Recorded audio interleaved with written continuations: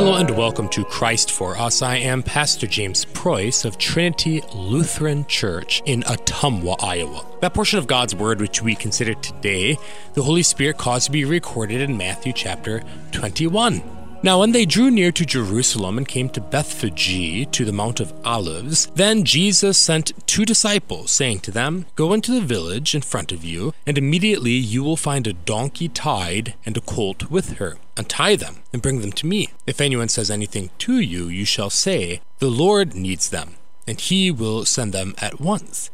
This took place to fulfill what was spoken by the prophet, saying, "Say to the daughter of Zion, Behold, your king is coming to you, humble and mounted on a donkey, on a colt, the foal of a beast of burden." The disciples went and did as Jesus had directed them. They brought the donkey and the colt, and put on them their cloaks, and he sat on them. Most of the crowd spread their cloaks on the road, and others cut branches from the trees and spread them on the road. And the crowds that went before him and that followed him were shouting, "Hosanna to the Son of David! Blessed is he who comes in the name of the Lord! Hosanna in the highest." Over the past few weeks, if you've been listening to these sermons, we have been focusing on Christ's return to judge the world. Seared in our memory is the image of the unrighteous being banished to eternal punishment, prepared for the devil and his angels, and foolish virgins banging on the door to the wedding banquet, Christ refusing to let them in. Christ's return in glory is a terrifying thought. How can we be prepared for his coming? And so we begin a new church year preparing for Christ's second coming in glory by focusing on his first coming in the flesh. Yes, that mighty judge who will come to us riding on the clouds with the voice of an archangel and the sound of a trumpet, who will judge the living and the dead from his glorious throne, has already come to us. Yet he did not come in terror, but in humility. He was born a poor baby, laid in a manger, and first worshipped by the lowly shepherds.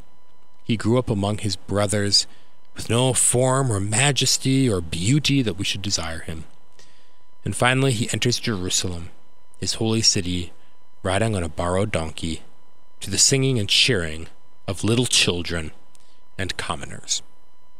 It is essential, if you are to be prepared for Christ's coming in glory, that you first know him in his coming in the flesh. It is only through Christ's coming in humility that you can receive him in faith, so that you may stand unashamed on the last day. The charming Christmas hymn states it well. "Come from on high to me, I cannot rise to thee. Cheer my wearied spirit, O pure and holy child. Through thy grace and merit, bless Jesus, Lord most mild. Draw me unto thee, draw me unto thee." We cannot rise to Christ. Our sins keep dragging us down. We cannot, by our own merits or works, prepare ourselves for Christ's coming. Like the Tower of Babel, Pharaoh, Nineveh, King Nebuchadnezzar, Lucifer, and everyone who exalts himself before God, we are cast down to the dust when we try to reach God. That is why Christ's return in judgment is so scary.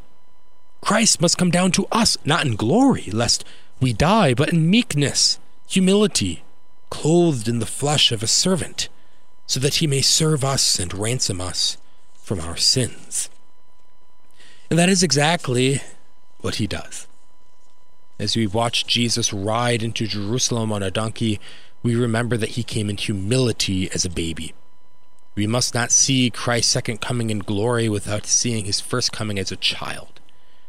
And as we watch Jesus ride into Jerusalem on a donkey, we remember that his destination is the cross, where he will lay down his life for us.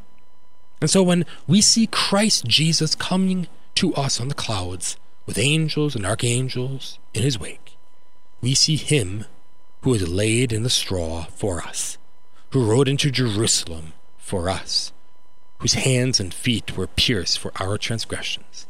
We see him who comes to save us. Yet we obviously aren't watching Jesus ride into Jerusalem this morning. nor are we peering into his cradle stall, nor can we kneel before his cross or empty tomb. Yet Christ still comes to us today to prepare us for his glorious return. The words of the prophet Zechariah still apply to us today. Behold, your king is coming to you. Yet instead of riding in humble and mounted on a donkey, he comes to us humble and mounted on the words spoken by his lowly servant, and upon water poured on a child, and upon bread and wine eaten is the very body and blood of Christ. This is how Christ comes to us today in his grace, so that we may believe in him and thereafter receive him in glory.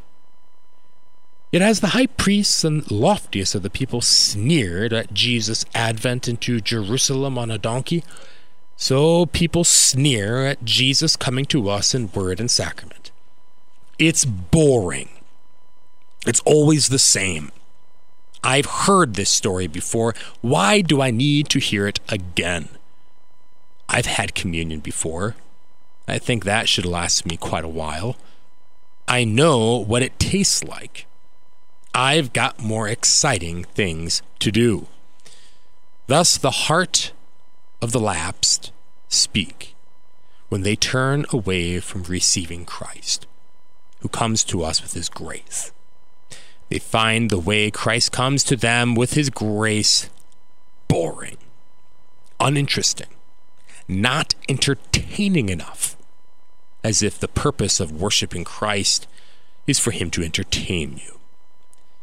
Of course, this is rich coming from those who do not get bored with their same old idols, lusts, and vices.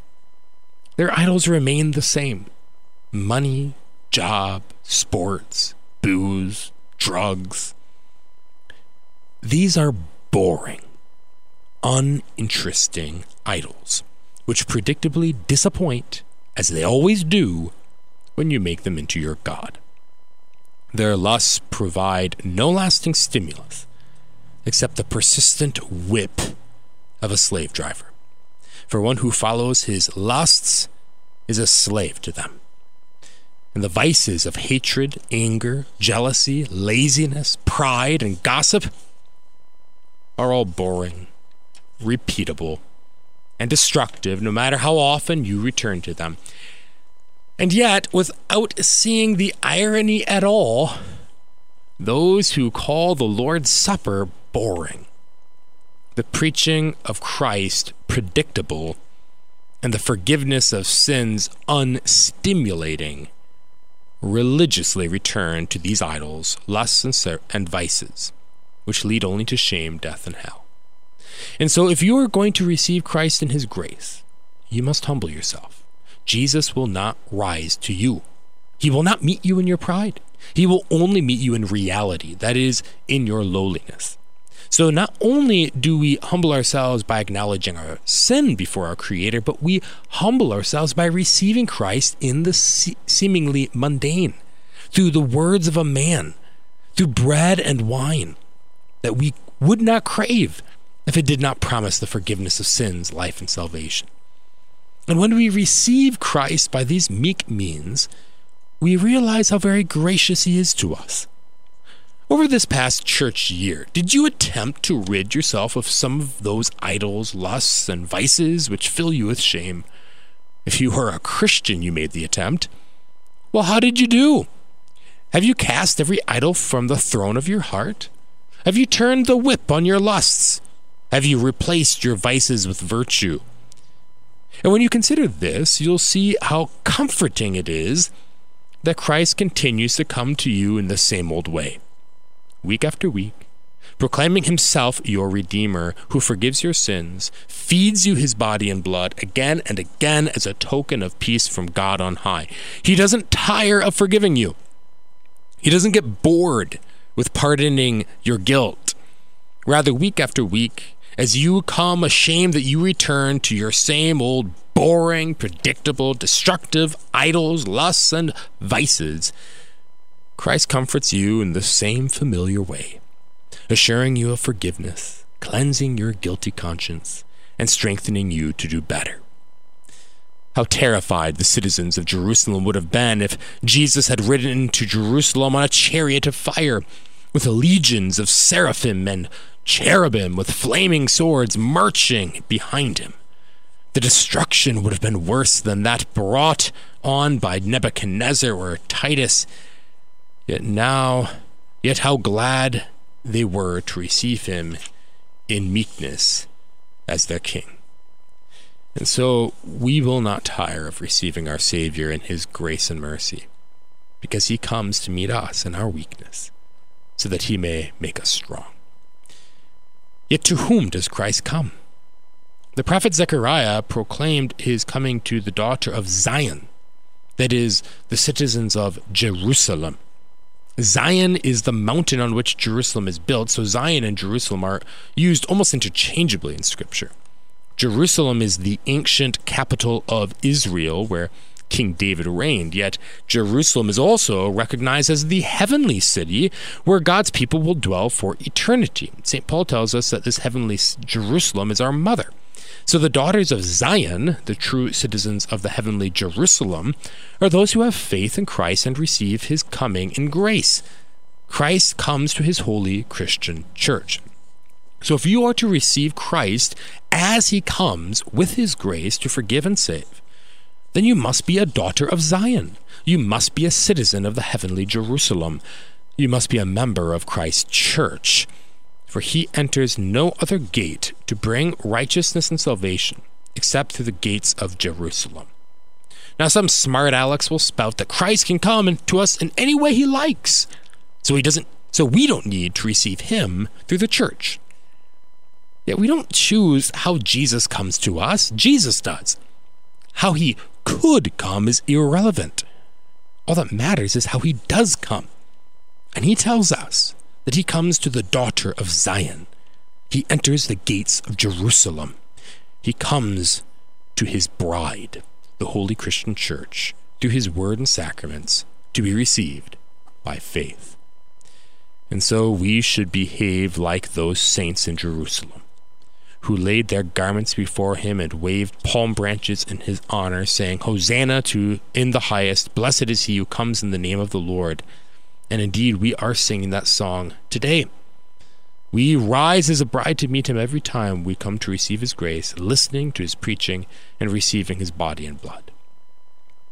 In humility, Christ comes to save us by grace, by his grace and merit. Yet in his humility, Christ also leaves us an example to live in humility. While good works do not save us, saving faith produces good works. A sinful life, on the other hand, can prove detrimental to saving faith. That is why St. Paul warns us to cast off the works of darkness and to walk properly as in the daytime. We do this by putting on Christ. Like the donkey carrying Jesus as his burden, so we carry Christ. We are humble as he is humble, considering the needs of others before our own, and doing unto them as we would have them do unto us. In bearing Christ, we cannot be put to shame. We do not worry about our works being good enough, being bright and shiny enough, being noticed by the world. We are concerned only with humbly bearing Christ as we live with one another. This causes us to be quick to forgive, slow to anger, and ready to make peace for Christ's sake. Jesus, coming to us in the meekness of his flesh, whereby he earned our salvation, takes the terror of the final judgment away from us. Jesus, coming to us in the humility of his word and sacraments today, prepares us to meet our Lord on that glorious day and to live with our neighbor in peace today. Let us not despise Christ in his humility, but rather let us in humility meet him as he condescends to us, so that we may also welcome him in his glory. Amen. We thank you for joining us today. Trinity Lutheran Church invites you to join us for worship. We worship on Saturday nights at 6 and Sunday mornings at 9. Come also on Wednesday nights at 7. We're located on Shaw Avenue in Ottumwa, with a church on the hill next to Wildwood Park. Visit christforus.org. Thank you.